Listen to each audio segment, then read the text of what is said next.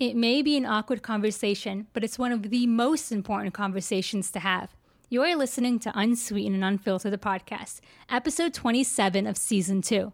In today's episode, we speak to Aisha Ismail about the lack of sexual education within the Muslim community, the importance of the birds and the bees talk, and how to approach the topic of sexual violence.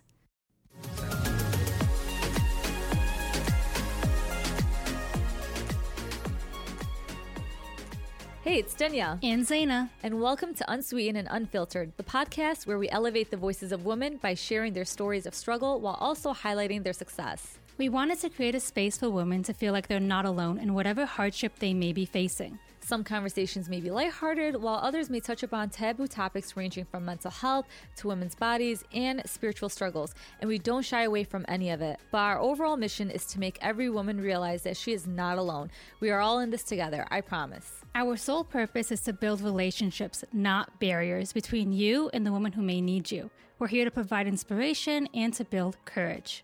Tune in every Wednesday where we'll feature an insightful guest who will help us reach these goals. We laugh, we ugly cry, and we'll probably laugh some more. So plug in your headphones, grab your favorite cup of coffee or shea, and get ready to become a part of this unbreakable sisterhood.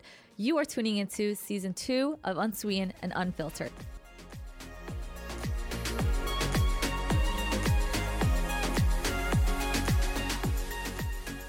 So I want to share this snap with you, Zaina, but I'm pretty sure you've seen it when I already shared it on my Instagram. But this is what the post said. It said, you're scared to take a 4-year course because you're 32, and by the time you're done, you'd be 36.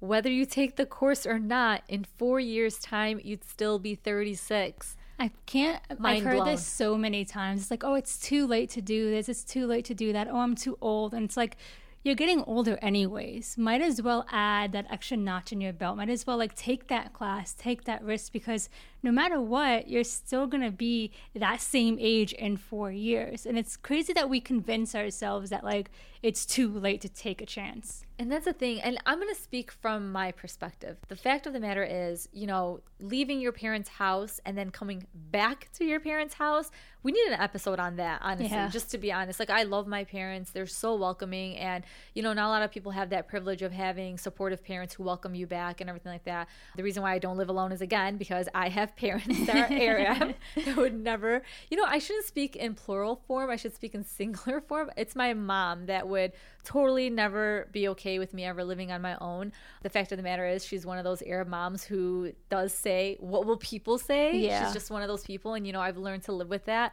My dad is more open-minded. I think I could have easily nudged him and told him hey, I want to live on my own.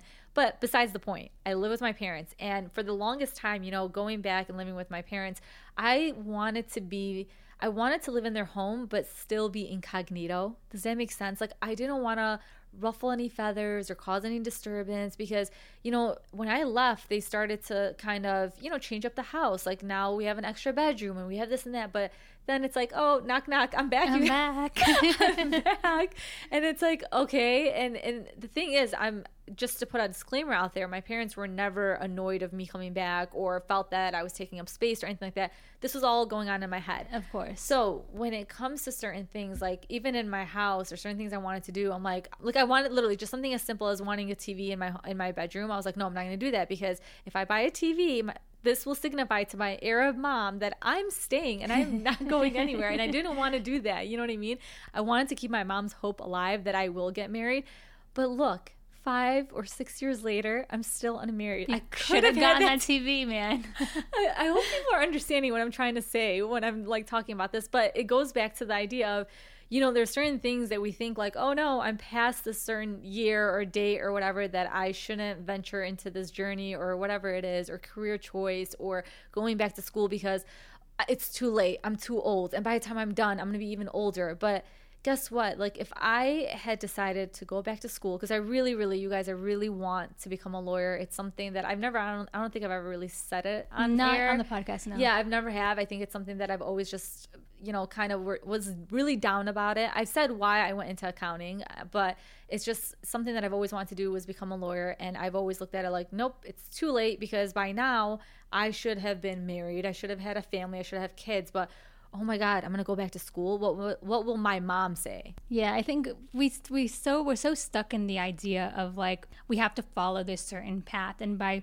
31, you should be doing this. And at 32, you should be doing this. But like, I think we're starting to break that cycle and we're making it our own path. You know what I mean? And we're not following this routine that our parents set and their parents set. I feel like we're finally breaking those chains. I wish I could say the same for me. Like, I wish. Like, I don't know. I feel like you are, though. I feel like you're like a good representation of like breaking those like rigid thoughts that we have in our head. Do you know what I mean? Like, I feel that way with the podcast. Yeah. I feel that like, here we are, we created a podcast. But look, like, did you ever think at 31 that you'd have a podcast and then, you know, going to therapy? That's not something that you ever imagined because, again, you know, it's not something that we were trained growing up that we have to follow this routine. We have to follow. You know what I'm trying to say? I totally agree with you. I think I'm being hard on myself. I want to like literally like really dive in instead of taking the baby steps. But no, but baby steps are good. Yeah, we've said that before on the podcast. Baby steps are good, and that's why it's like whoever's listening to this, like we all have struggled with this before. Where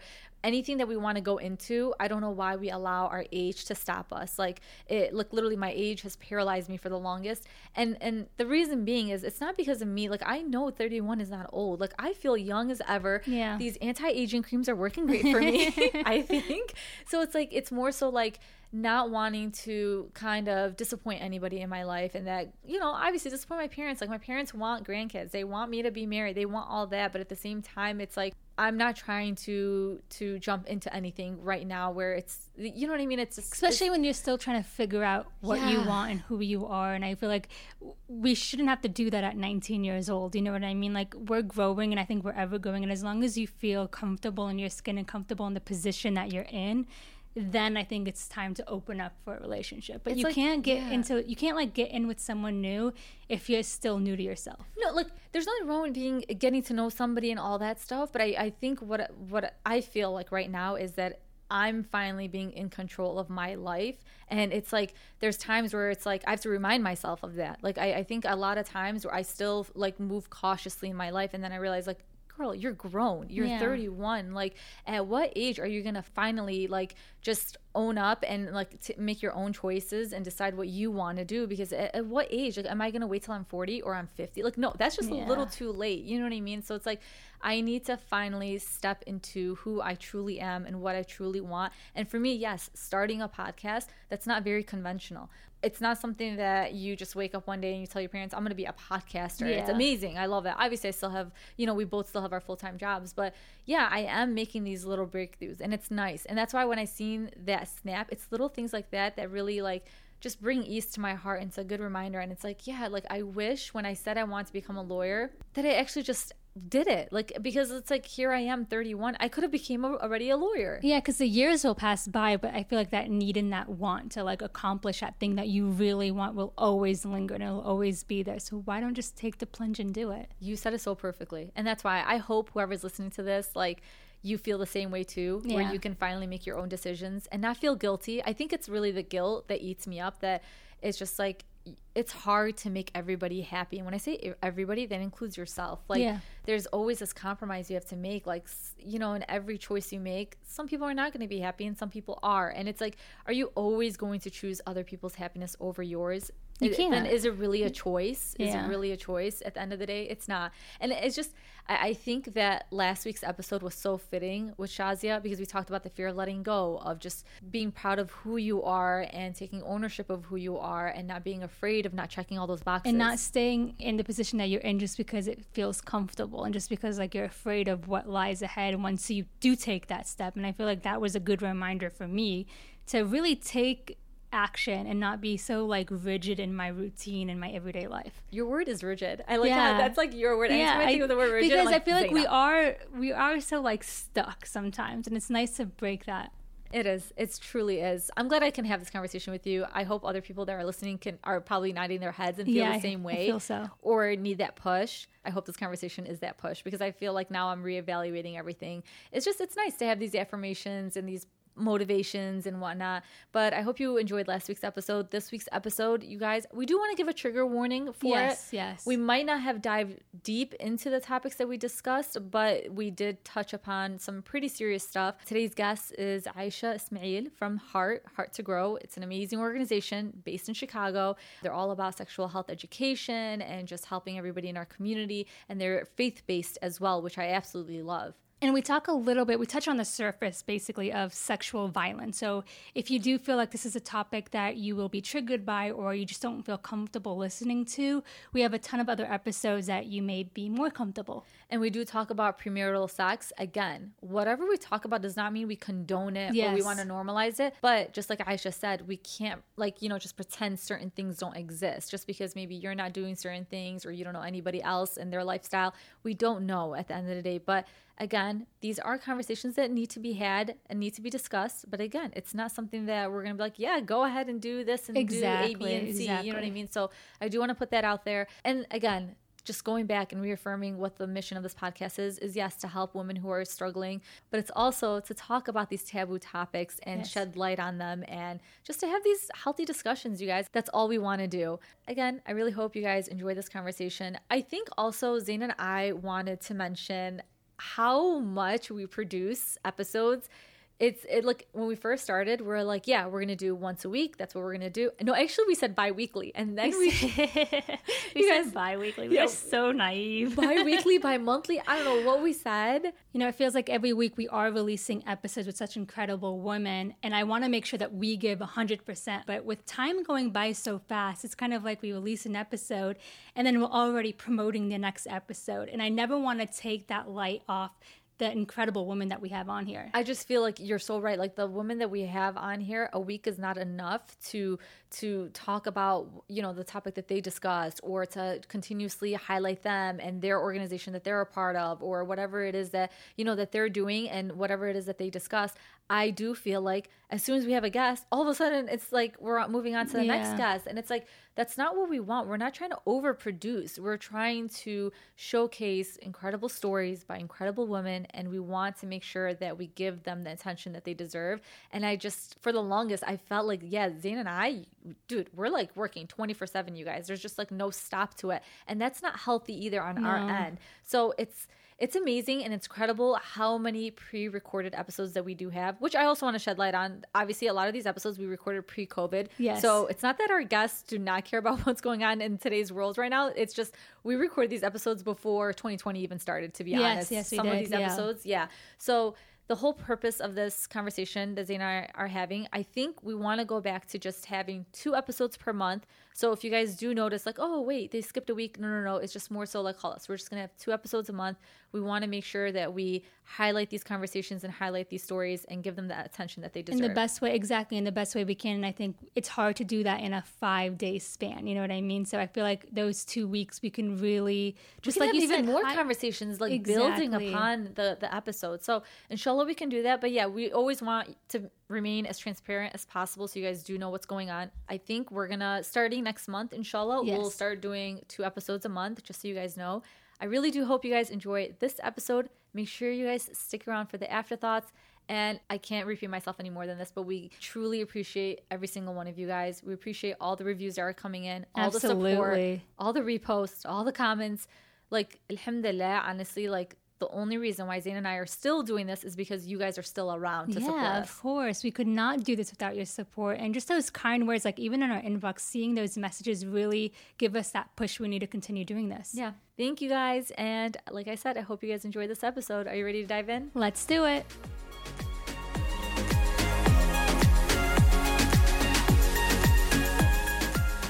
Thank you so much, Aisha, for joining us. Before we jump into the whole birds and the bees talk, how about you introduce yourself, we get to know you a little bit better and the organization that you work for, and then we can really jump into the thick of things. Yeah, awesome. So my name is Aisha, and I am an Arab American Muslim woman living in Chicago.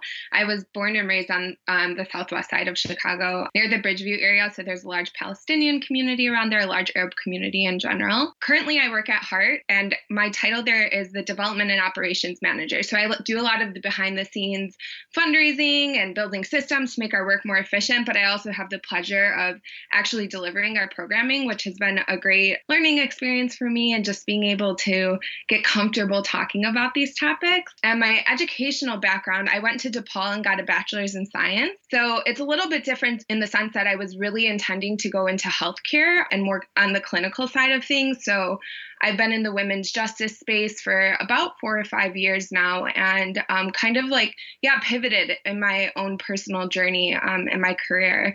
And I'm also the co-founder of Venting and Vibing, which is just basically an initiative where we gather women to talk about the challenges they face in the workplace, particularly women of color.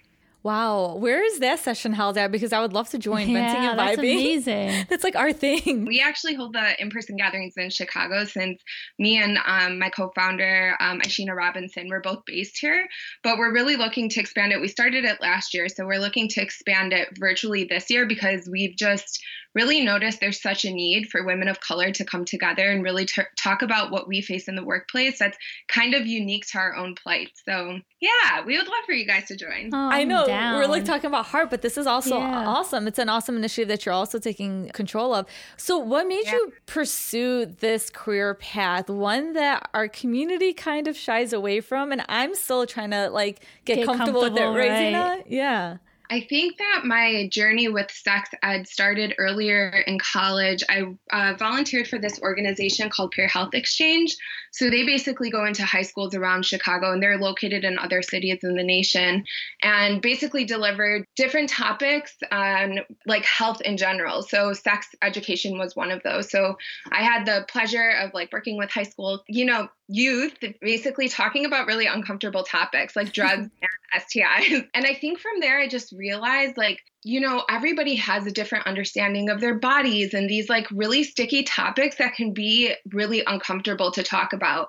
And I think that's, across the board, it doesn't matter like what religious background you come from or, what geographic area. I think these conversations need to be had more, like they need to be happening more in all communities. So I worked in the women's justice space coming out of college, and really wanted to, and I was in a mainstream organization, so it wasn't Muslim led. And I was developing all these skills, and I was really deepening my knowledge on different social justice issues. And I really wanted to apply that back to my community. And really, I was really beginning to think about how can I take these skills that I've learned and all this knowledge that I've gathered and like continue my education in this field, really by giving back to our own communities. So I got involved at IMEN, which is Inner City Muslim Action Network. I worked on their corner store campaign, so it wasn't related to sexual health education, and really loved it, and started to find community with Muslims who are in social justice spaces, which is really cool. And then landed on Heart randomly when I was going through a job transition on Idealist. So I didn't know about the organization before coming on as a staff member, but it's been wonderful to be in community with other Muslim women who are really passionate about these issues, and fantastic to be at an organization that's Muslim-led and led by women of color. I'm so happy to hear when people branch out, they garnish all this knowledge, they gather it up, they study and they practice, and then they come back and say, I want to do something for my community. I want to apply what I've learned. It just makes me so happy to hear that. But I want to talk about Heart, because I think it's so important when we teach our community and our people in our community about their bodies, and that they don't have to branch out into the unknown dark web to find out things that are about themselves. You know what I mean? Like, it's so important. So let's talk about Heart and what you guys provide for people who are curious and just want to learn more about themselves. So as I had mentioned, Heart is a Muslim-led organization, and our mission is really to ensure that all Muslims have the resources, language, and choice to nurture sexual health and confront sexual violence. So our name, Heart, actually is an acronym, and it stands for Health, Education, Advocacy, Research, and Training. So that's what we basically do. We work on health education, advocacy, research, and training, really to deliver sexual health and sexual violence prevention services to Muslim communities with a cultural and faith-based lens. I think it's important that there is that focus on the cultural and faith-based lens, because I feel like Zaina, you said, there's so many resources out there, but at the same time, as a Muslim woman, I feel like we need something a little bit more specific to the faith that we practice, because things are a little bit different than from us and another completely different faith. And I really appreciate that. I mean, I remember being in 8th grade sitting in sex ed thinking like, I don't want to be here because nothing, like everything I'm learning, nothing applies to me. Like I'm not going to walk away from this experience having gained the knowledge that I think I need to. And I knew that at 8th grade. You know what I mean? You know why? Also because in other cultures or communities, I don't want to say it's okay, but it's like, it's not frowned upon if you have sex before marriage. Us, that's just no, that's a no-go. It's part of our religion. It's a no-go. So that's why sometimes you sit in these lectures and it's like, oh my God, this is haram. Plug your ears, because we're not even supposed to be even, this is something that we'll talk about in a bit, but it's like, when you're a child, you think like, I shouldn't even be talking about this because I shouldn't even be having sex before marriage. Exactly. But that's kind of wrong. We shouldn't be having that mentality.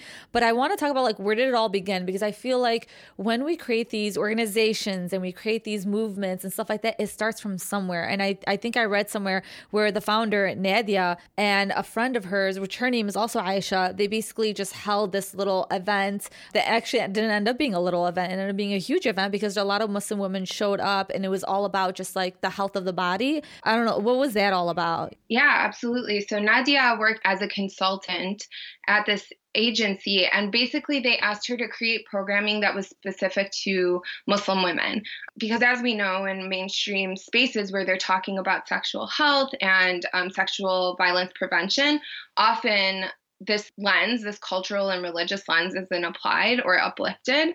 So what did it look like to take care of our bodies, whether that was like how to use a pad or tampon, things like that, where it really started with health education, really, not even particularly sex ed, right?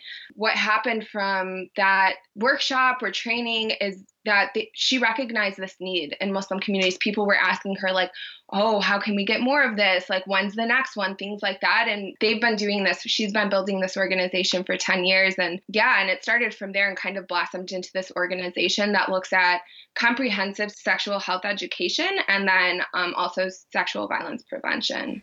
I think we forget that, like any other community or any other faith, us Muslims also suffer from depression, body image issues. Oh my God, yeah. Sexual violence. Guess what? We're not immune to that either. You know what I mean? There's a lot of things that we kind of like grew up thinking we're immune to, but it always happened. And these things always happen. We've always had body image issues and all this stuff, but we've always kept it hush hush. We never felt like there was a comfortable space in talking about this stuff, because I feel like our body was just something, it's not, it should never be a topic of discussion. And it's still to this day, I feel kind of that way too. But thankfully, when we have these conversations, it's also kind of like a healing mechanism for us too, for us to be able to open up about these things. And what I'm learning is that all that I'm going through, mentally, physically, all that stuff, I'm not going through it alone, even though sometimes we're not talking about it out loud. I'm going through the same things you're going through. And it's just that thing of like talking about it and getting it out into the open and creating a safe space where we feel comfortable enough to share our period stories and all of that stuff. So I love what you guys are doing. It's amazing. Yeah, it's like it allows women to learn more about their bodies. And then it also, like you just said, Zaina, it allows us to exchange all this information within one another and start normalizing these conversations, because guess what? Everybody has a body. That's how we exist. All of us go through the same issues. And then I think when we use the word sex or in anything like sexual health or sexual prevention, it's so but it also kind of extends to just menstruation, our periods, or just even being pregnant and dealing with all that stuff. It's not just about having sex when we do have these conversations. And I think that's why we shy away from them and we don't have them as often as we want to, especially in our masjids and places like that, or even community events. But you guys had something on your website that kind of like made my jaw drop, because I think I'm part of the statistics. It was like you guys did a whole research project in collaboration with researchers at the University of Illinois at Chicago. Do you want to talk about the results that you guys came across, which is like, oh my God, we're part of that, Zaina. Yeah. We're part of the people that didn't know this or that or anything like that. Do you want to talk about that, Aisha? We surveyed 730 women ages 18 to 45, and what they found were 35% were misinformed about STI transmission. 46% reported not getting regular Pap smears, and which we know screen for cervical cancer. 49% didn't know the most effective form of birth control, and I was someone who fell into that category. I was at this one, I don't know what I was at. It was like a workshop or a training, and someone's like, do you know all the different kinds of birth controls? And I was like, what? Like, I was familiar with the pill. And then that was like, okay, what other kinds of birth control? Or even thinking of like a condom as birth control, right? Mm-hmm. And then 53% could not identify when ovulation occurs. And of course, we know that ovulation doesn't always occur at the same time in every woman's body, but there are generalizations. And then there's also ways to be able to tell when you're experiencing it as well. We definitely do not talk about sexually transmitted diseases or infections whatsoever. No. And again, like, this doesn't just happen in haram relationships. It could honestly happen in a marriage. And this is something that we don't even talk about when it comes to STIs and stuff like that. And I think that's kind of scary that we don't. And if somebody, it could be like a friend of yours that has, and you wouldn't even know because that's not something she's comfortable with talking about. No, and it's crazy that our community is so marriage focused. And we expect our girls to get married and get themselves into these situations and not prep them with the knowledge that they need to protect themselves. Because our parents were not prepped with it. Yeah. And I think slowly but surely our community is they're gearing their way towards that. Yeah. And I think it's going to take time for us to be able to be really comfortable in talking about these things.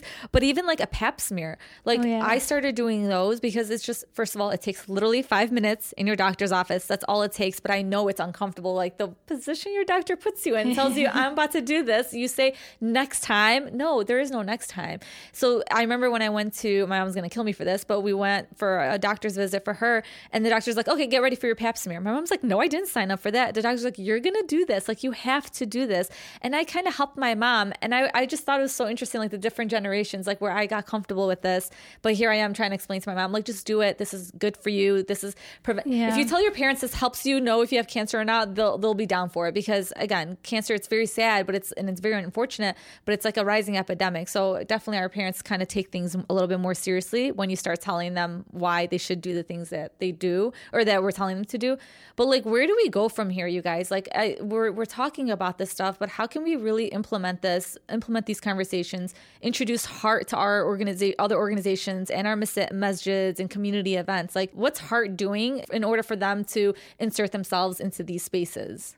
I think when we think about Muslim communities, we often think that they're not having premarital sex. So because it's a common value for Muslims not to have sex before marriage, I think that we aren't confronting the reality that there are tons of Muslims having premarital sex. And if we're not having these conversations about our bodies and our health and allowing people to make informed decisions, that's where people engage in risky behavior, like not using protection during sex or not using a form of birth control, right? So there was actually a report that surveyed like college age Muslims, and they found that over half of those students who were never married before actually had premarital sex.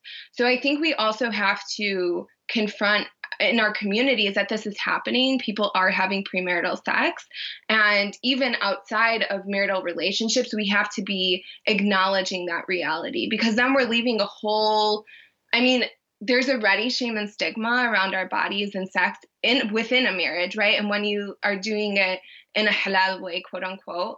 But imagine how that shame and stigma is amplified when you're like participating in these things outside of marriage, which on a community level is just a no-no. So I think we have to like really confront the reality that like Muslims are diverse and how we practice Islam is so diverse. And our relationship to our faith, they're so different, and how we practice that. And I think when we confront that people are just so different in their relationship to Islam and their relationship to God and their practice of it, we can really give a comprehensive sexual health education to our communities that sees those people too and doesn't exclude them or like increase their shame, if that makes sense. That's definitely an uncomfortable truth that we don't talk about too often. But at the same time, just because you don't see something doesn't mean that it doesn't exist. Just because you don't know about something doesn't mean that it doesn't exist. I think there are many diverse households out there, and there's a lot of people that struggle in their own way with whatever that they're doing. And it's like, yeah, let's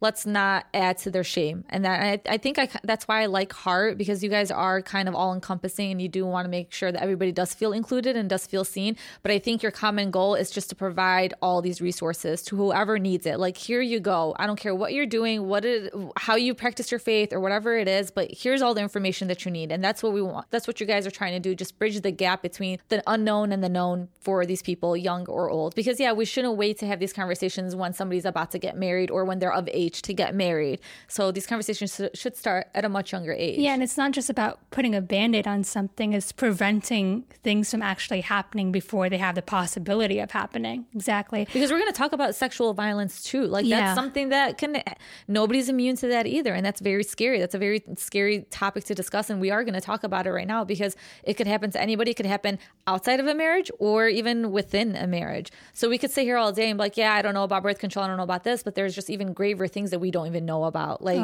you know what I mean? I thought my only worry was not knowing which birth control. And to be honest, I went for the birth control that didn't make me break out, not knowing, like, is this still the right one for me? You know why? Because also when it comes to birth control and when it comes to these conversations, I think we right away assume the more we have these conversations, the more it leads to young kids having sex outside of marriage. And I think that's a myth in itself. How do you feel about that, Zaina? Oh, absolutely. I think we're so afraid of like bad happening that we don't talk about it. And like you guys said, like, things are happening whether we talk about it or not, whether we shine a light on things or not. So might as well prepare people and get them ready for the reality of things before a disaster strikes, basically. Yeah.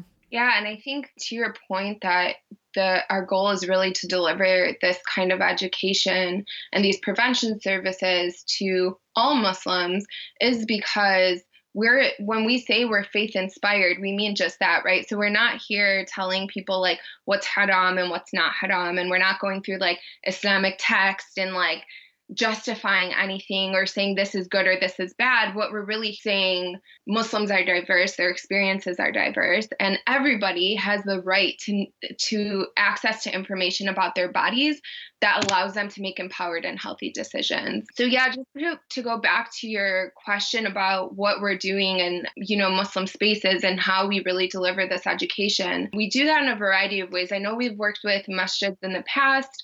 We actually recently had a supporter who talked with her masjids about having pads available for women in their bathroom. And she reached out to us and was like, how can I facilitate this or, whatever. And then ended up following up with us and showing us that they had pads in their bathroom. Yeah, I seen it. I don't know, just something like that made my heart so happy. It's so simple, but it's something like, why aren't we doing this? Like providing women things they obviously need. You know what I mean? You know what? It's not just in our masajid. It's at my job. I have to pay 25 cents just in case I forgot my tampon or my pad at home. Why do I have to pay for that? That should be available. Yeah. So I don't want this episode for people to think like, it's only our masajid that are known doing this. No, this is a worldwide problem. Just like you said, Aisha, in the beginning. But we want to focus on our community and how we can be kind of the leaders in this. Like, why not? We're capable of being the leaders in this. That's pretty interesting that she shared with you guys that the masajid or her masjid was doing that. What's really powerful too, and this isn't work we've begun to do, but something I've been thinking a lot about is when you're thinking about making those small changes in the spaces you're in, they often rely on the relationships you've built in those spaces, right? So that woman, that person probably had a relationship with her masjid and whoever she talked to that really provided this openness to have that conversation. So I think that it's really interesting to think about the spaces you're in and the spaces you're occupying and like how you can build relationships in those spaces and make them safer for women and more accessible, right? Because you're absolutely right. Like on college campuses, I think I just went into DePaul recently and now they give away free pads and tampons. That definitely wasn't happening while I was there. So these are issues that don't only exist in Muslim communities, and we know that. But like I said, there are particular challenges that we face as Muslim women and as Muslim people in receiving access to these services and education. But that's just one of the ways. We also have worked with MSAs on campuses. We often partner with different college campuses to deliver trainings, whether that's like Sexual Violence 101, how to respond to survivors of sexual violence, different things like that. But all in all, I think it takes a willingness also from those spaces to have someone like people in our organization delivering that kind of training and education. I think that it really is a partnership between us and the community spaces we're in. And that partnership has to begin with consent on both ends to really deliver these kinds of services and training. So we've experienced some challenges with certain MSAs or masjids and things like that, where they thought we were like way too progressive on certain issues, or we are LGBTQ affirming in our content. And that has been a challenge for us in the past. So I think, yeah, it's definitely a partnership between us and the community spaces we're in. And hopefully the more we're having these conversations and the more education efforts that are happening, the more open the institutions will be to receiving this kind of training and education. I think it's going to happen, but it's going to happen slowly. I feel like you can't just go up to a sheikh and be like, hey, I want to talk to your kids about sex. And they're like, what the hell are you talking about? Like, I'm not going to allow that. But it's slowly opening up and slowly getting people used to just being open about this and having those conversations. It starts with the conversations. You're right, Zaina, because what you said, Aisha, sometimes you do have to have a relationship developed already with these spaces or these community organizers and stuff like that. And it starts with there. So it starts with us. Like if you're hearing these conversations and you're nodding your head and you're like, yeah, why don't I have this in my masjid, or why isn't this available at my school or whatever? Just be the one to start these conversations. Yeah. And the more that people speak up, the better. And I think something that you guys also pride yourself upon is like the fact that us being Muslim, it's an Islamic right to seek knowledge.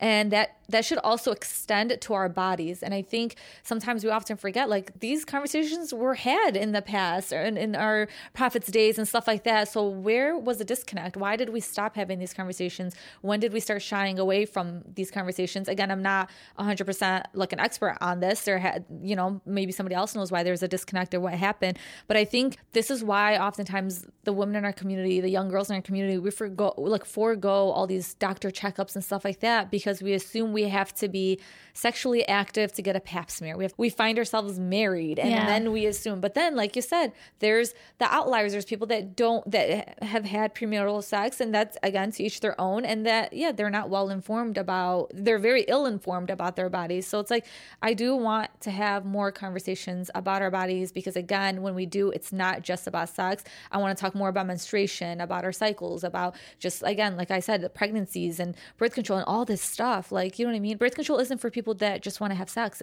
There's a lot of other benefits to it. Yeah, too. And we talked about that in previous episodes. Yeah. It helps with period pain. It helps with acne. There's so many things that it can benefit. But I mean, why is sexual education something that we just kind of pass up on? Like, I hate to admit it to you guys, but like our parents and our grandparents, like, we would not be here if it wasn't for those relationships that they were having. So why are we like sweeping these conversations under the rug when they should be had? And obviously, they're important. Yeah, let's talk about the birds and the bees talk, Aisha, because I will be honest, I've been married and divorced, but I've never had this conversation with my mom. Imagine going into a marriage and not having any conversation about your body or anything like that. Zaina, did you ever have that conversation? Just like, the basics, like, it's going to happen. Basics? Like, it's going to happen. That's really it. That's what I'm saying. Like, what about you, Aisha? Like, have you ever had this, like, sit down with your parents where they're like, okay, we're going to talk about this right now? I don't really remember having that conversation with my mom. Definitely not my dad. He gets shy anytime anything about my body comes up. So it's funny. But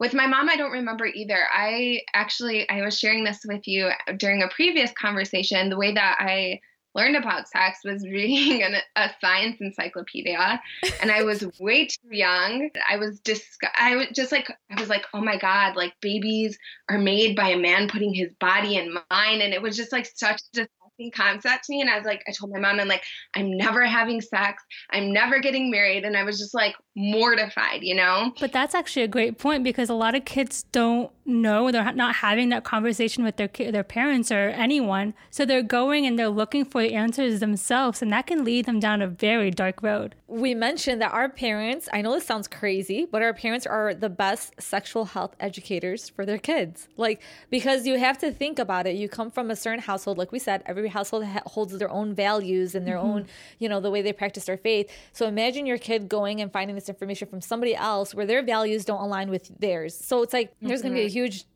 disconnect right there in itself. So that's why it's really important to have these conversations with your kids, as uncomfortable as they are for both parties. Like nobody wants to sit down with their parents and talk about something that we're not supposed to be doing until we get married. So it's like, oh my God, what do we do from that point? I think too, like, it's not just like, at least the Science Encyclopedia is actually giving you access to like anatomical terms and like all of those things that like maybe you're not going to get in the media or like watching a movie or, even when we're thinking about porn. I was at this one sex ed talk last month and she's like, porn isn't like sexual health education, it's entertainment, right? So there are tons of things that are just like not really representative of the way that sexuality is, but it's so accessible, right? So if we're not having these conversations with our kids and with the people in our lives, no matter what age they are, I think that it really allows, like you said, they might seek out that information. They might come across it without even seeking it out. And that information might not be accurate information, right? So I think it's really important that we're having these conversations, and not just so that we're having information about our bodies and how to make healthy decisions, which is super important and a large portion of it, but also because we need to be able to erase the stigma and shame around these conversations so that folks feel comfortable really coming to the people they trust in their lives when unhealthy things are coming up in their relationships. And oftentimes, like, that's where the topics of sexual violence and physical abuse can come in, because if we have so much shame and stigma around talking about sex in our bodies, it could be really hard to disclose then. And that's another barrier to disclosure. And that's why sexual health education and sexual violence are so interconnected, right? We have to break down these barriers like shame and stigma around talking about our bodies and sex, so that if something does happen to us or we're in an unhealthy relationship, we can identify it and then also feel comfortable enough to seek the help that we need in whatever form that looks like. I do want to repeat myself when I say talking about sexual health with your children does not promote them to have sex, but it could, in the long run, prevent sexual violence happening to them. So they can be able to distinguish what's right, what's wrong from what's wrong, to know what consent truly means. It's not just one party agreeing to something and you assuming that you have to just go along with it. And I think when we talk about sexual health, it also extends to just talking about puberty. We all go through, we all have gone through it. And I think as young girls, when we got our first time, like our first menstruation cycle, like I didn't have a conversation with my mom. But it's like, I don't know how to this day I know how to navigate it, but it's like we don't have these open conversations with our parents. And I don't know what the boys or men go through, but they probably don't even have these conversations with their fathers or whatnot. Yeah, and it's not even like the physical changes, it's the mental changes. I mean, puberty puts us through a lot. Like, I remember just feeling so confused and not knowing what was going on. And if you don't have those conversations, you're going to feel shame when your period comes. You're going to feel shame when you start growing hair under your arms. Like, you're going to feel that shame where shame shouldn't be. Yeah, we need to know how to, like, honestly distinguish, like you said, Zaina, shame from just privacy and modesty. And I think the more we have these conversations, the more these kids will feel comfortable with their own bodies, and they'll be more aware, self-aware of what's right and wrong and how to protect themselves from any violence that come their way. But these conversations, I know it's easy for us to talk about them, but it's going to be hard. And I think as parents, they need to take baby steps in how to conversate with their kids about this. And I want to talk about this. Like, this is something that you said, Aisha, like, these conversations should never stop. Because we're continuously growing. So each time we're going, there should be a new topic introduced and there's a new way to talk about it. Do you want to address that and like how we should, as parents, whoever's listening, how to start this conversation with their kids?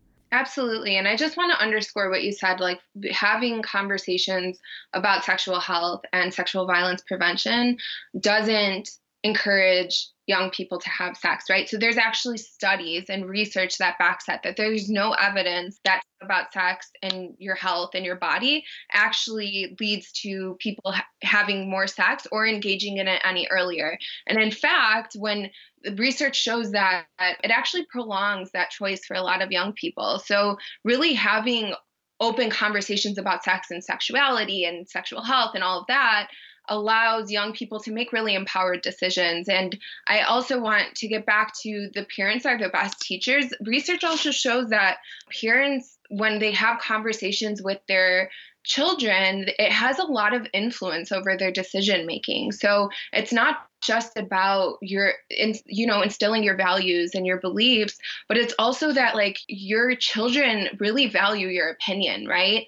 And that means we also need to equip ourselves and do our research and make sure that we're equipped to have those conversations with our children. I'm glad that you mentioned that, because that's true. It's like, where do parents start the conversation? Well, first it starts with themselves and educating themselves first. Absolutely, yeah. And so we have 2 guides people can find on our website. One is just like how parents can have the sex talk with their children. So that is on our website in our publication section. And then also how parents can begin the conversation about sexual violence at every age level. So at every age interval, like what is the appropriate way to talk about sexual violence and sexual violence prevention with your children? And those 2 resources are on our website if you want to go more in depth in that.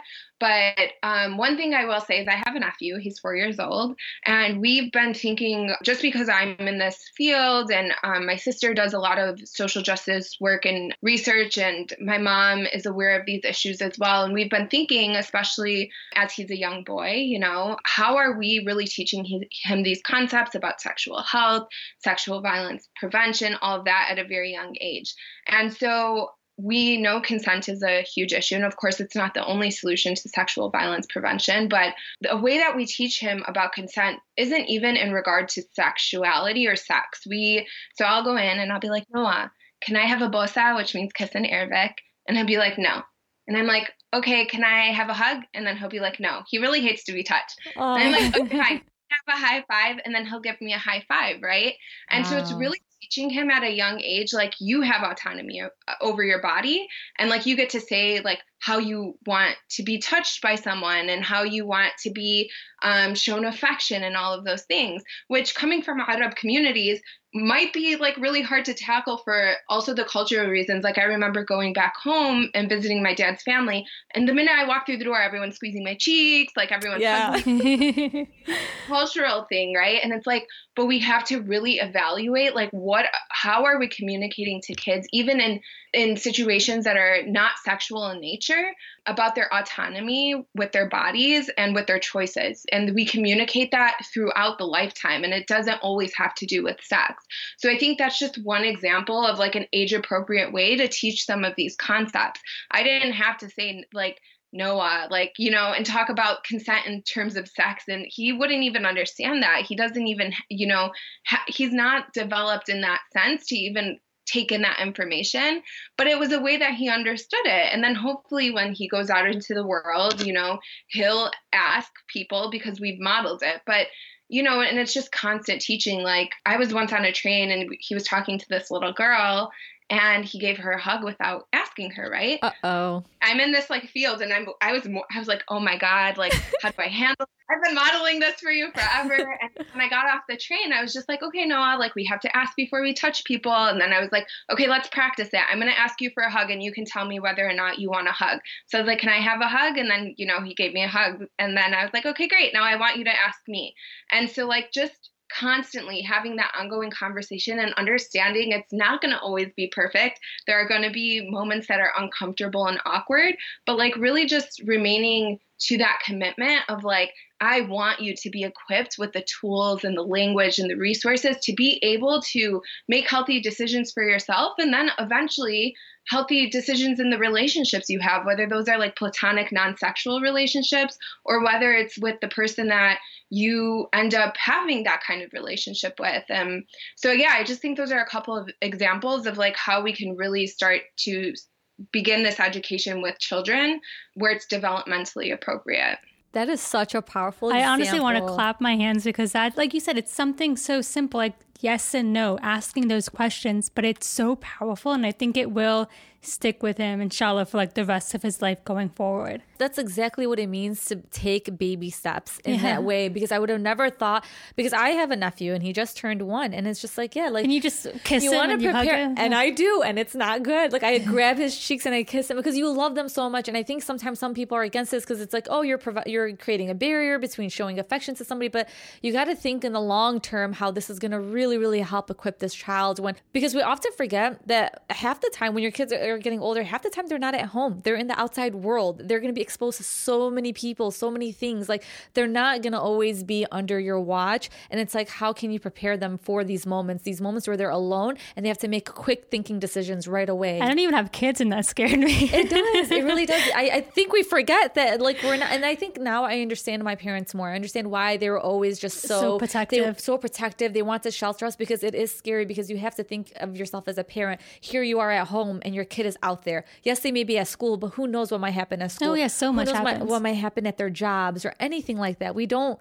think of that. Does Heart provide like maybe just how to navigate these conversations with your kids? Because that's a great way to start it out at the age of 4 with consent and how to do it slowly. Because I see those videos online and I love them. It's a teacher. He or she will be outside their classroom door, and then that's how he or she will welcome their kids. Like they'll ask, like, do you want a hug or a high five? It would be one or the other. And I love that. I love just starting to instill that within even the classrooms, because I feel like while we're adults, majority of the time is spent at work, majority of the time for these kids are spent at school. So that's where they really can develop all this knowledge about consent and not consent. Having control over your body. Like, this is what I want. This is what I'm choosing. And, if I don't want you to hug me, then I'm not going to let you hug me. Has Heart dabbled in like classrooms, like actual public schools and not just MSAs? I want to say I know that we held like a leadership kind of thing for young girls, like a summer institute kind of thing for young girls where we worked with students, but I'm not super sure in the history of the organization.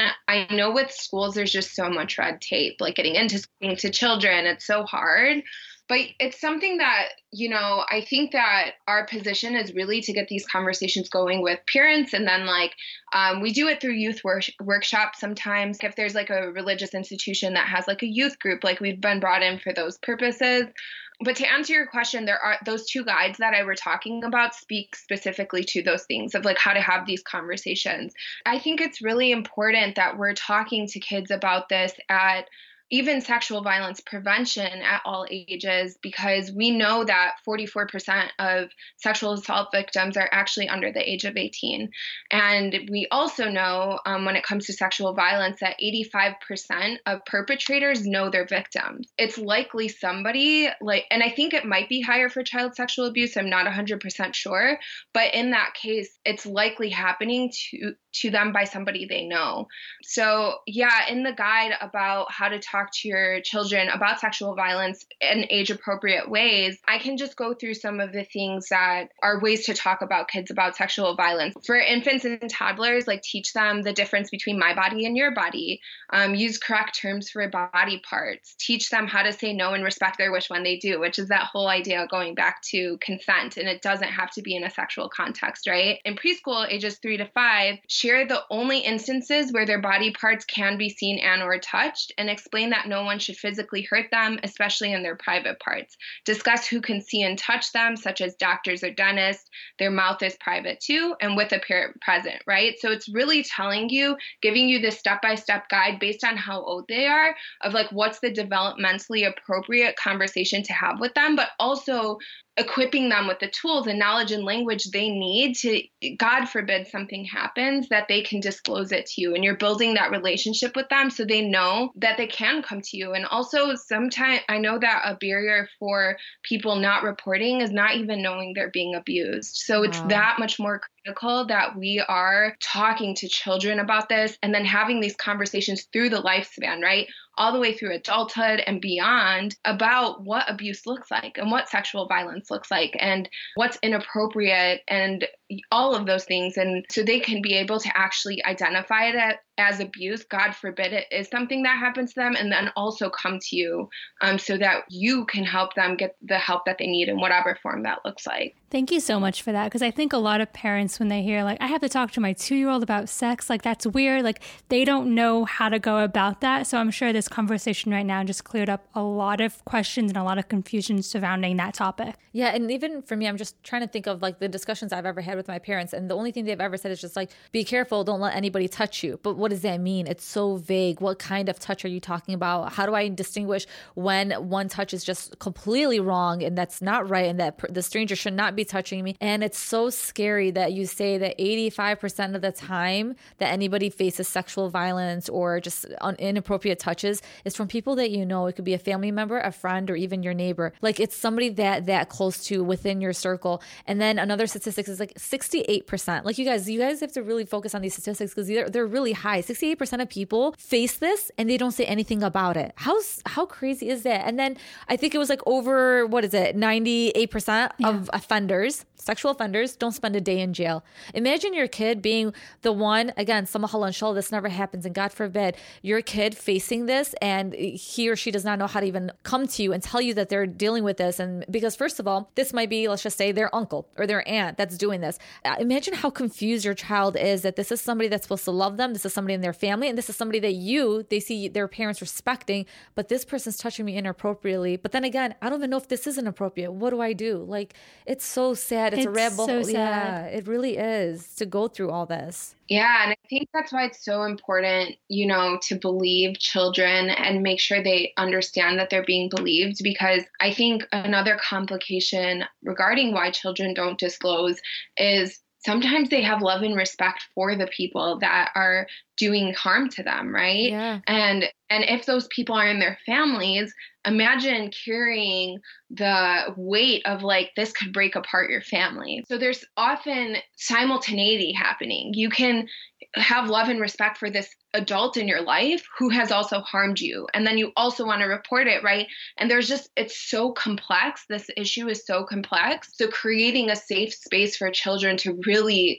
understand these issues and talk about them is critical to their health and well-being. And one thing that Heart does talk about, and I think you guys really firmly stand in this, and this is a message you want to definitely spread across all communities and whatnot, is that sexual violence is all about power and control, not sexuality. And it's not about the way you dress. You could be somebody that wears a hijab, somebody that doesn't wear the hijab, somebody that dresses modestly, somebody that does not, somebody in a certain place at a certain time or whatever. It's not about that.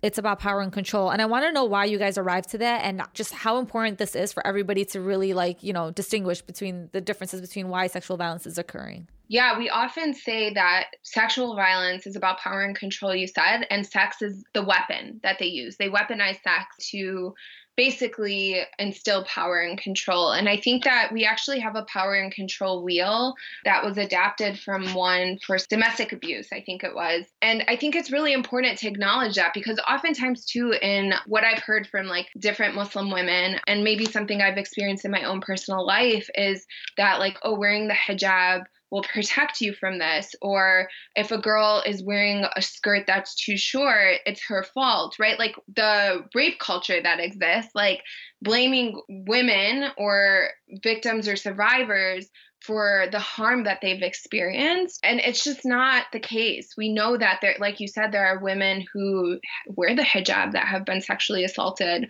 Sexual violence happens in the most religious institutions like masjids. So oftentimes it is always about power and control and never about sexuality. It's not about sexual desire, right? They're weaponizing sex. So we really have to take the focus away from like how women look or how they're presenting in the world, or if they're walking down an alley at 3 a.m. in the morning, that like maybe there's less risk if you're walking in the daytime. But this one woman at a thrift store that I was at recently, she told me, she's like, yeah, did you hear about that woman who was sexually assaulted at this neighborhood festival at 3 p.m.? I was about to mention that at Wicker Park, it happened. It was during the day. She got taken into an alley, and this is at a festival, you guys, and if you know Chicago festivals, it's just jam-packed with people. So imagine it could happen anywhere. Basically, it could happen anywhere at any time to anyone, regardless if there's people around or not around. That's the scary part. Yeah, and it's with the Me Too movement, that got so much attention in the last couple of years. People have been really exposed to how common this is, right? Not that there aren't women who knew that already, but it's become part of this larger conversation, and I think this might lead into the rahma piece, because it's, so common, that it's important to be able to even equip ourselves with tools and knowledge to be able to receive disclosures from loved ones, from fellow classmates, from the children in our life, whoever, like, I don't know, a random person, because you just don't know who's going to share that experience with you. And there's actually research that shows that if somebody has experienced harm, like trauma, and they disclose it to somebody and that person reacts poorly by like not believing them or whatever, shaming them, that experience of disclosure can actually traumatize them more than the actual harm itself. Super important that we're also equipping ourselves with the language and skills and knowledge to be able to create safe spaces for people to come forward about this. Before we even jump into that, Aisha, I think, because that's something that we have to talk about, how to help victims, because I think that's super important. If you want somebody to be open about it and share, because we need to definitely decrease these statistics. There's 68% people that we just said that face sexual violence, but they don't come forward. Why? Why don't they come forward? Because we're not a welcoming community, not just our community, just in general. Oh, yeah. We're not a welcoming community. And when it comes to victims, the reason why they don't open up, I'm going to literally list reasons. One of them is blame. We shift the blame from the actual abuser and we put it on the victim. Well, you were dressed like this. Well, you were at this place at this time of the day. We just addressed that it does not matter where you are. It could happen and it can occur anywhere else or at any place. And then we also talked about how 85% of the time it's somebody you know. So it's a little bit it's confusing for the victim. How do you go against somebody that your family loves or, like you said, you even love and you have respect for?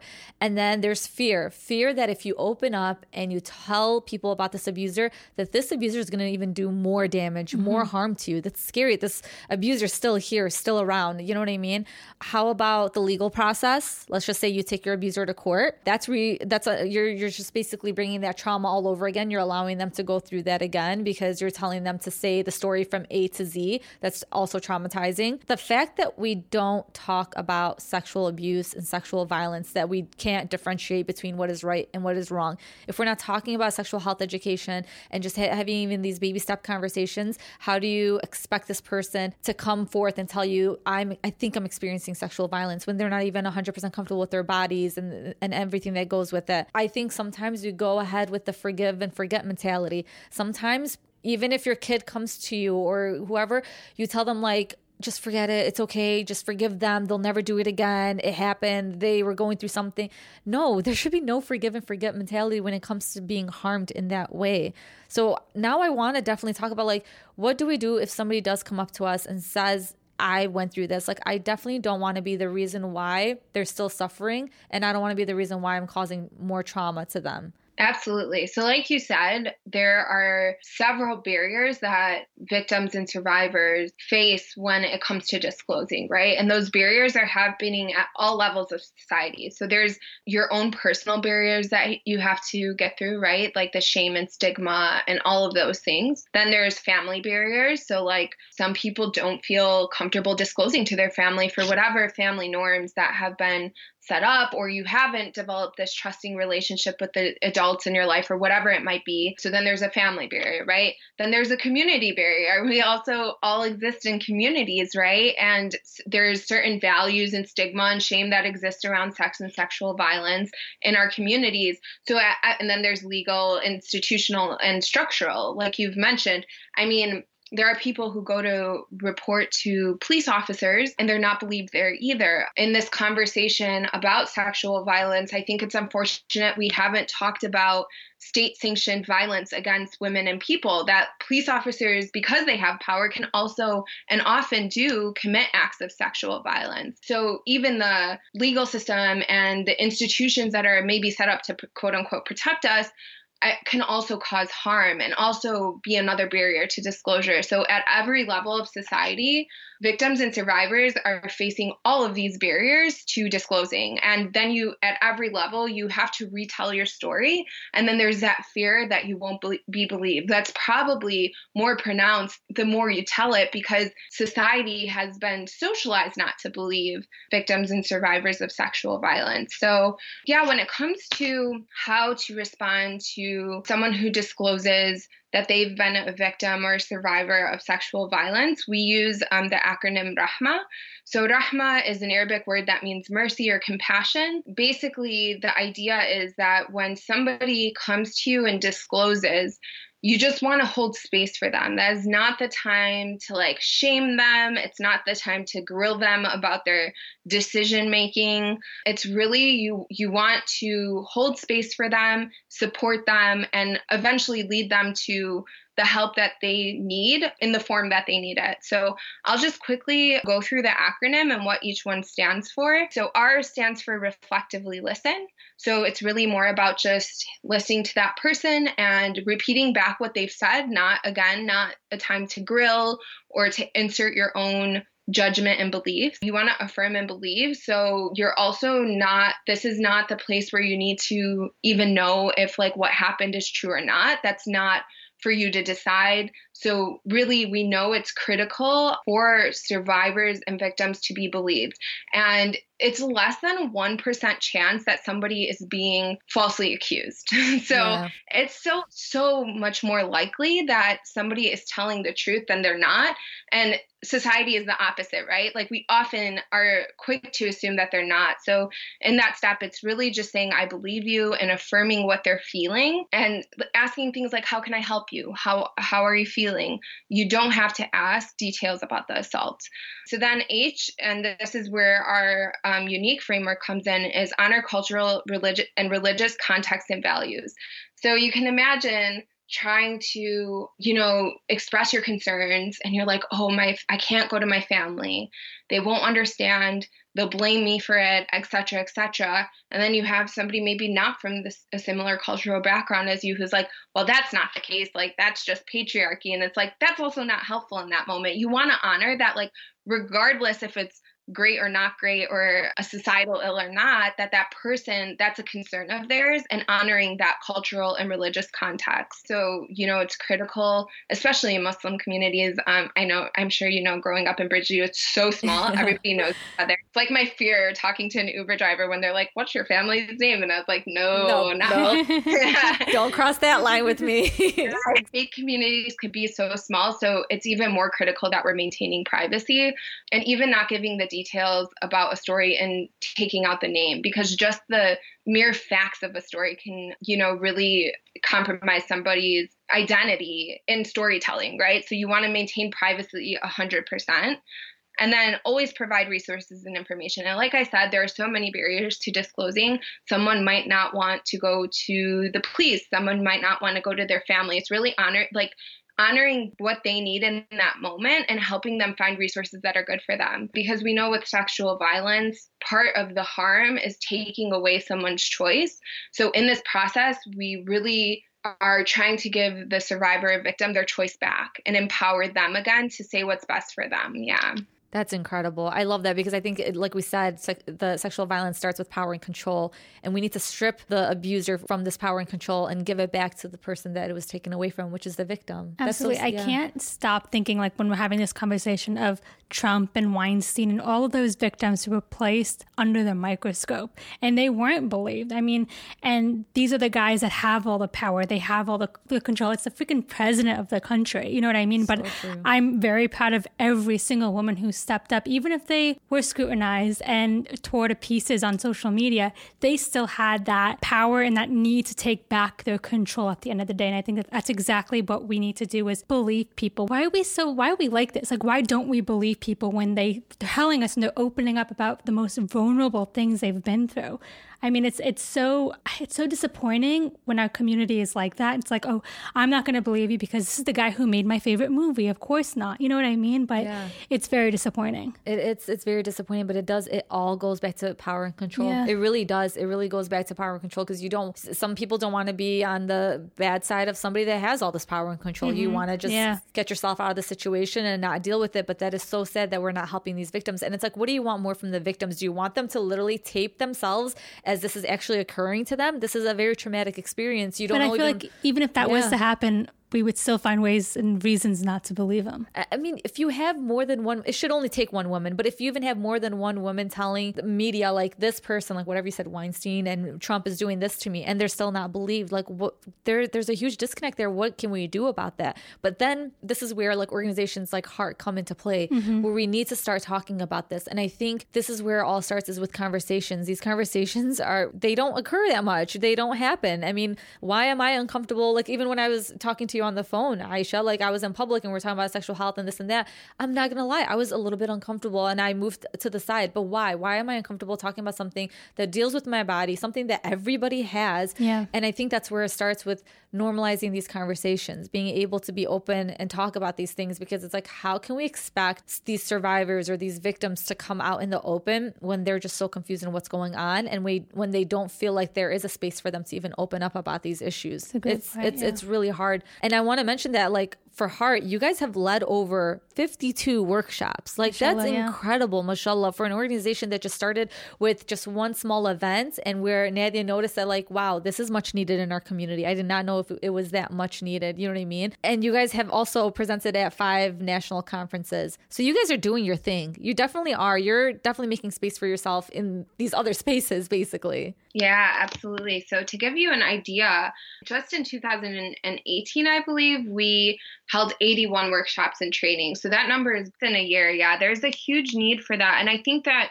you know, something that gives me hope working in this space is that people are hungry for this information. And there is this desire. I mean, as much as we get resistance, and we get resistance, you know, and there are communities who want to maintain these toxic systems and structures of power and violence, there are people in our communities doing this work who want to learn about these topics, you know. And I think that, yeah, we go to different, like I said, we go to, you know, whether it's schools and working with students, or, you know, I know that some of my colleagues have held like parent workshops for parents to learn about these things. Yeah, there is definitely a huge need. And I think in a lot of community spaces, a desire to, you know, at least open up this conversation, if not continue it. So, yeah. How can people get more involved? Because mashallah, Aisha, for you to just take this step and like make this a career of yours, it has become more of a passion, but it's just something that you really want to help out your community. How can people start dabbling in this? Because I think we need more people in this space. Because I noticed there's a rise in more mental health therapists, because we see that there is a need for more mental health education and everything like that. But this is also a conversation that also needs to be held side by side when it comes to mental health and just whatever. We have to talk about our bodies, but what is a way that people can maybe volunteer or just even introduce Heart to their organizations or their community events and whatnot? Absolutely. So if you would like to get involved specifically with Heart, you can reach out to any of us. Our emails are on the website, I believe, and you guys can post mine as well. Yes, absolutely. And we can definitely see where it makes sense for you to fit in for opportunities for engagement.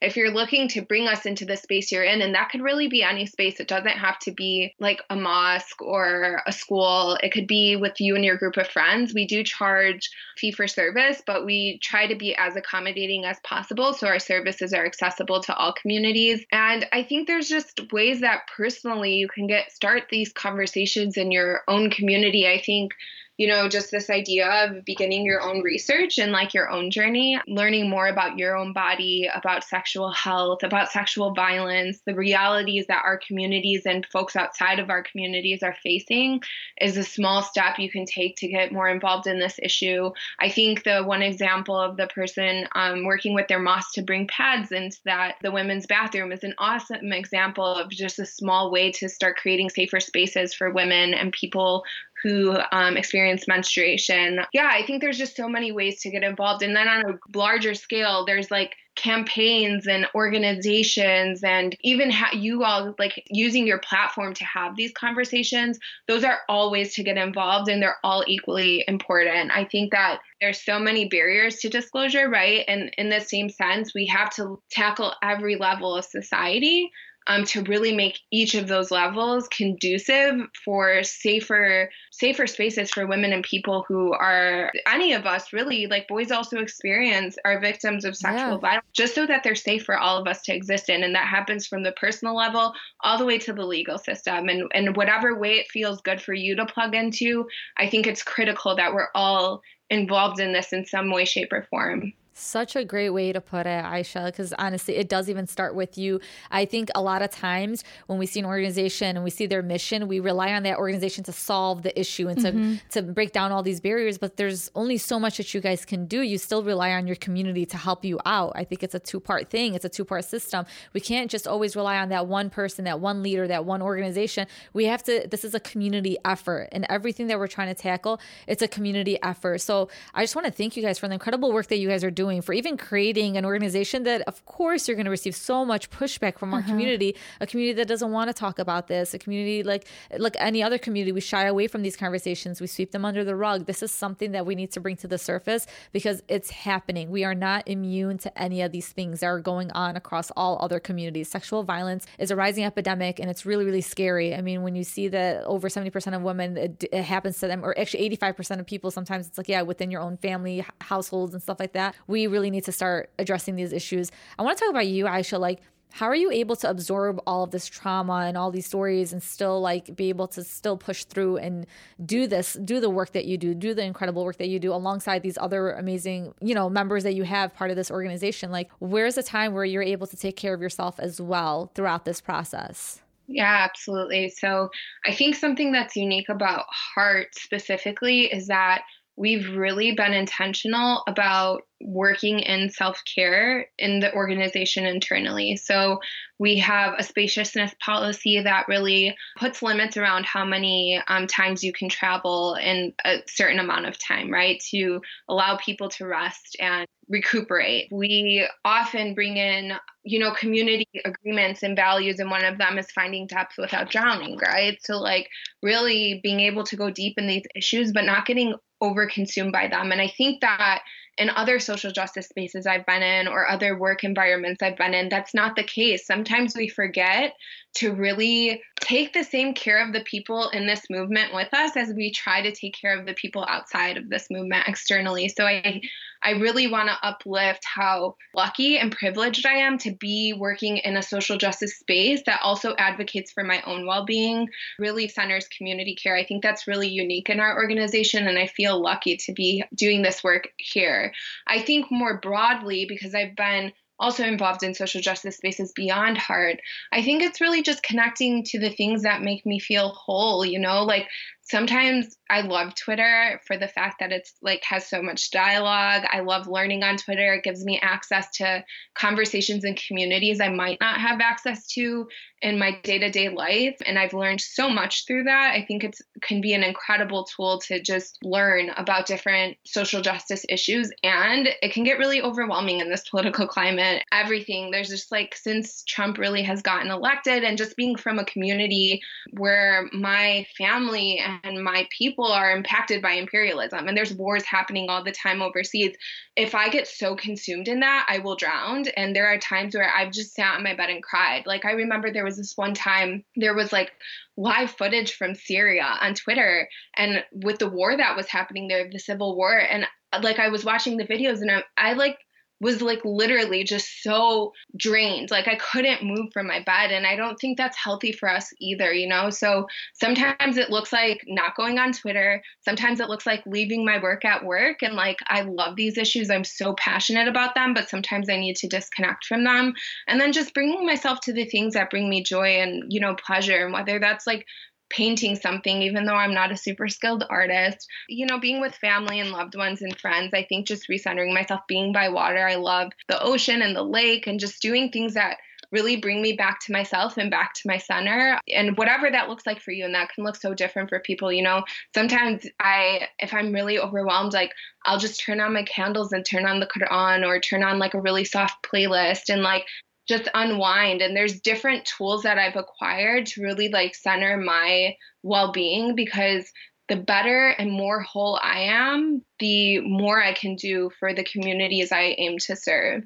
So I think it's really important to just take care of ourselves and acknowledge that, like, we're also humans. And especially with empathy, there's this thing called compassion fatigue and vicarious trauma that they often talk about with folks who are working and hearing the stories of victims all the time. And I can imagine even being on a podcast where you're talking to people with like real difficult stories, you're absorbing that and like what that does to us too. And I think that goes for the same with the videos online, like when we're watching violence happen to the communities we love and care about, it can really impact you too. So just like taking, whatever steps are necessary for you to like find that centering, and then sometimes healing. Sometimes it requires healing. I think like going back to venting and vibing, even being in workplaces sometimes can be really traumatizing, right? Like, so the co-founder actually is a former colleague of mine, and just us sitting there talking to each other and someone being like, Aisha, I believe you, or like, oh yeah, I've gone through that too. And just giving me a space to like vent was so healing. So I think it's really just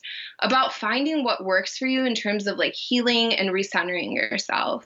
I think that's so important. Yeah, taking care of yourself so you can take care of others. Yeah. We often forget that we need to unplug ourselves because like, dude, we'll charge our phone all day long. Oh my God, as soon as we see it at 20%, we die and we rush to charge it. But like, yourself, when you're burning out. Like Zena and I just recently went through this. Like and I swear to God, that break in January was the best break I've ever taken in my life. Did I go on vacation? No, I didn't. But did we take a break from working? It was the best feeling ever. And there is such a thing. I'm so glad you brought it up, the vicarious trauma, where you're listening to other people's traumatic stories and what they're going through. And it's so hard to see that these women have faced such struggles and such hardships. You can't help but even just take that home with you. I often do that. Like especially when you're editing, you have to re-listen to these stories. And when we do release it, you listen to it again, it's a lot to absorb. It doesn't end once we hit the stop recording button. No. It still follows. And same for you, Aisha. That's why we have to voluntarily take these breaks and put like a stop button, like literally press the stop button and be like, I'm at home right now. This is my sanctuary. I need to really just relax and just focus on myself and what are my needs, because you cannot pour from an empty cup. Like these cliche sayings exist for a reason. Like you truly can't. Like, Aisha, how are you going to help your community if you haven't helped yourself? Like, how can you do that? Like, especially like even that whole scenario when you're on a plane and you're with somebody, you have to put the oxygen mask on yourself before you put it on the person next to you. You want to save the whole world, but you're not going to be a benefit to anybody if you're just an empty soul just walking around being burnt out. So I just want to thank you for all the work that you do, Aisha, specifically for all the work that Heart does. And I really hope this organization sticks around for the longest time and just more people are more well acquainted with it. And I really hope that we can once attend their workshops, because I think this is great that you guys are doing this. And you guys are more of a virtual organization too. And I think that's also awesome for you, because you guys don't have, you did say you guys do have a small office space, but what's so amazing about Heart is that they really truly do understand the people that work with them, and they allow you to work remotely. And I think that is beneficial to be able to do that. It's making these movement spaces more accessible for diverse people who want to be a part of them, right? So in our group, we have mothers, we have people who have families. So like being able to work from home can be really important.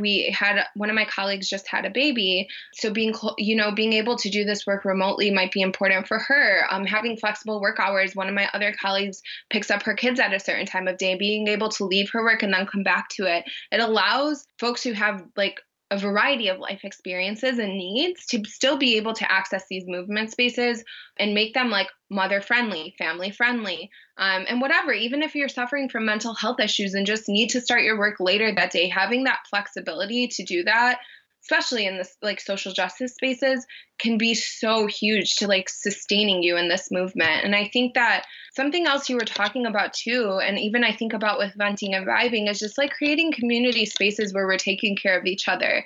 Because there's one part of it which is self-care, and there's one part of it which is community care. And sometimes that looks like you seeing your friend having a bad day and just like taking that extra step to be like, hey, is everything okay? Or like talking with that person. And I think even practicing that more with each other, showing each other compassion and holding space for us to all be human, allows us to then, again, take care of ourselves and then take care of our community. And it's this like reciprocal relationship. Yeah, it's a nice cycle to have. Like that's one great cycle point, I'm yeah. down for. I want my job to be able to provide that for me. I'm not gonna lie, like you're so right, Aisha, because like if I've had a rough night the night before and I have to go to work the next day, I do skip the early train and I go on the later train because I don't know, I just need a little bit more time to just get ready freshen and really up freshen up and really think about it, because it's like it makes a difference. Even just catching a late train sometimes really makes a difference. But I want you to also share with us like the website for Heart, because I really want people to, because I mean, Heart really provides a lot of resources. I went on the site and it's amazing. Like you guys do have a lot of different resources, a lot of great videos, and they're very nice and short. You know what I mean? If you're on the go, you can listen to a 5-minute video about birth control or whatever it may be. So basically just, let us know what site to jump on. Where can we find Heart on Instagram? Where can we find you on Instagram, as well as Venting and Vibing? And do you have anything planned in the near future for Venting and Vibing? Because I would love to attend that if you guys are planning something. In general, the sessions really gather women of color to talk about the challenges they're facing in the workplace. So usually we'll have a theme that every session is around. Like one was on resilience and like the pros and cons of women of color, like being resilient and expected to be resilient and what that looks like in our communities. Another one was when we had Sexual Assault Awareness Month, just on sexual harassment and workplaces, things like that. So the themes are varying. It's really exciting. This time we are working with one of our community members who is also an artist. Her name is Jackie, and she's working with us to do some art justice work, which will be really cool. So we're going to be creating art through, like, have a small art workshop in this one, and then creating a collective art piece, but all really centered around the healing of the women in that space. So they're really fun. I'm really proud to say, like, the women that come are just, diverse in terms of the careers that they're in, the races and ethnicities that they identify with, the religions and faiths that they subscribe to or don't subscribe to. It's just been such a diverse space. So it also allows us to really look at issues of like what it looks like to heal even tensions between communities of color. Because I think oftentimes when we're talking about inclusion and equity in workplaces, it's like, there's the white people and then the people of color. But like sometimes other people of color, particularly non-Black people of color, are also committing harm and are, can and often are racist, right? So we are looking to have more of those discussions this year too, and really use the space that has been thankfully pretty diverse to take advantage of that and start having those uncomfortable conversations. Which is so important, that. Yeah. It is important. I think it's important. I think it's really important when you do things face to face as well. It's a different connection when you really get to see these women in person. Mm-hmm. I love that you're doing this. And I love that there's always like a different topic to tackle in these venting and vibing sessions. And I love what it's called, venting and vibing, because it's exactly what you're doing. When you're venting with your friend, you're also enjoying your time with your friends. And I think it's so important to step outside your comfort zone and meet other women. Like, I think as adults, it's hard for us sometimes to make friends as we're older, but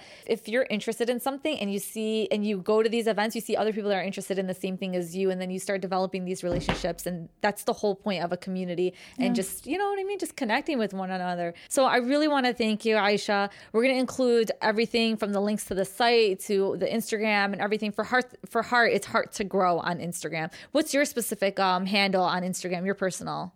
Yeah, so Heart's website is heartwomenandgirls.org. We've officially dropped the name, like the women and girls from our name, but it's still in our website, although we just go by Heart because we acknowledge that like it's not just women and girls who need to be involved in this work. And then our Instagram is at Heart to Grow. And then my Instagram is at Ayoosh, AYOOSH. And then my last name Ismail without the L. So ISMAI. Nice. Yeah. We'll definitely include all this because I think it's super important. I think this is just a great way when you want to be productive on social media is to find accounts and follow accounts like such as yours and Heart to Grow and Venting and Vibing. I think that's just the best way to put it, and just to be more involved. I think that's what we need to do. Just again, step out of our comfort zone and be more involved. But I really want to thank you, Aisha, and I really want to thank Heart to Grow for all the work that you guys have done for our community. And I'm honestly so excited to see what future events and workshops that you guys have planned for us. And let's just start these conversations. Let's normalize these conversations, share these episodes, talk more about this, because there's a lot of young girls out there, even a lot of young boys are a little confused about their bodies. Even older people who are still confused. Girl, I'm not. I'm ashamed to say I'm 30 years old, and there's a lot of things I don't know. Me and you are part of those statistics, like with the birth control and STIs and all. I'm like, I don't know any of this. I'm like, thank God they didn't. It's embarrassing being 27 and not knowing things that you should have known when you were like 15. But it's not our fault. Let's take away the blame from us and realize but at the same time, let's be the ones that are productive to start these conversations. So the next generation of women or girls and boys are, more well equipped before they become a woman and a man. You know what I mean? Thank you, Aisha. You're so amazing. Talk to you guys. Thank you.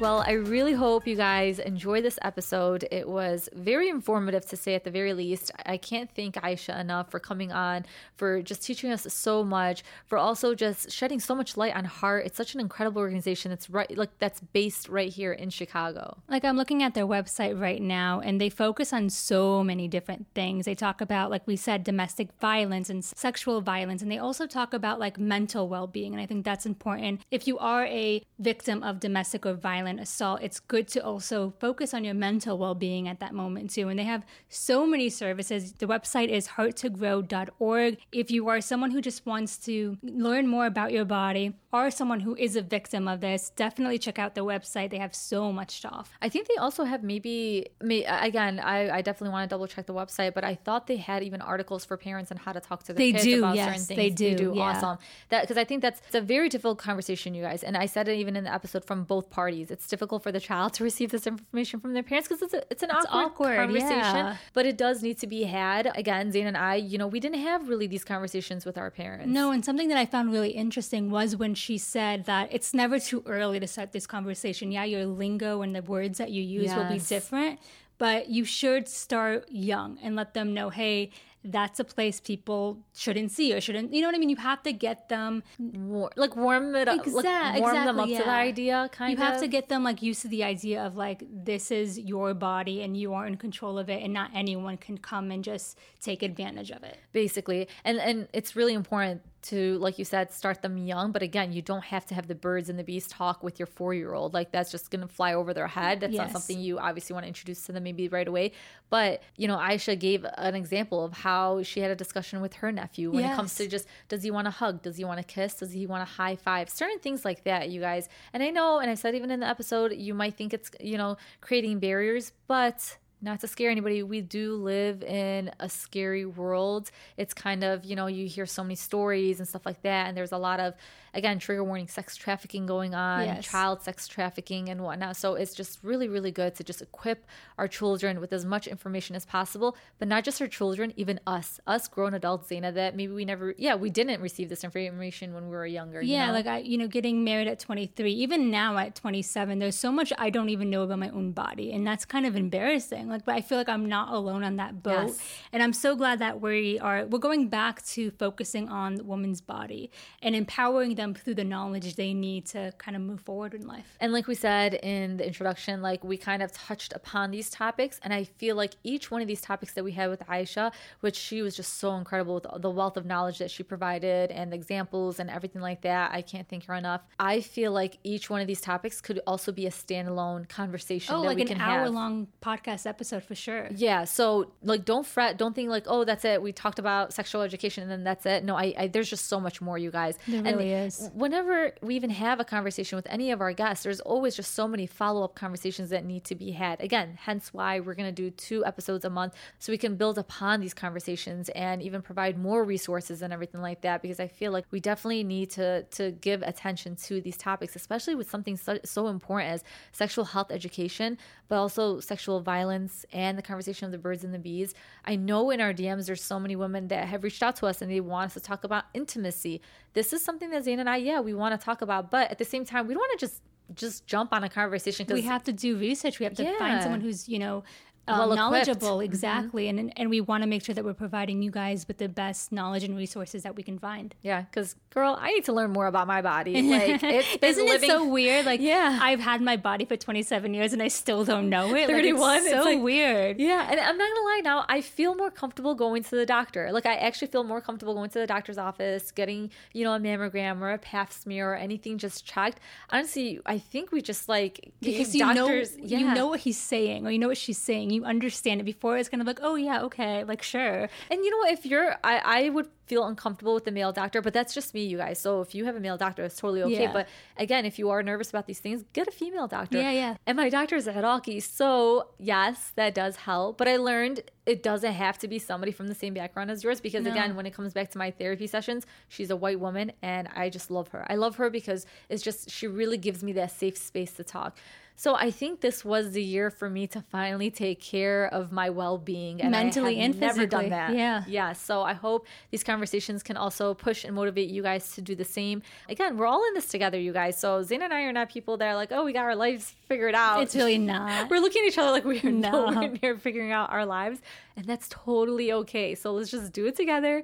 We got this. Inshallah khair. Inshallah khair for the rest of the year. There's only a couple months left, which is crazy, bizarre. mind-blowing. I hope there's an actual like reset button as soon as like 2021 comes and you hit reset. You know what I mean? We need it. We definitely need it. But we love you guys. I hope you guys enjoyed the episode and we'll catch you guys next week. Bye.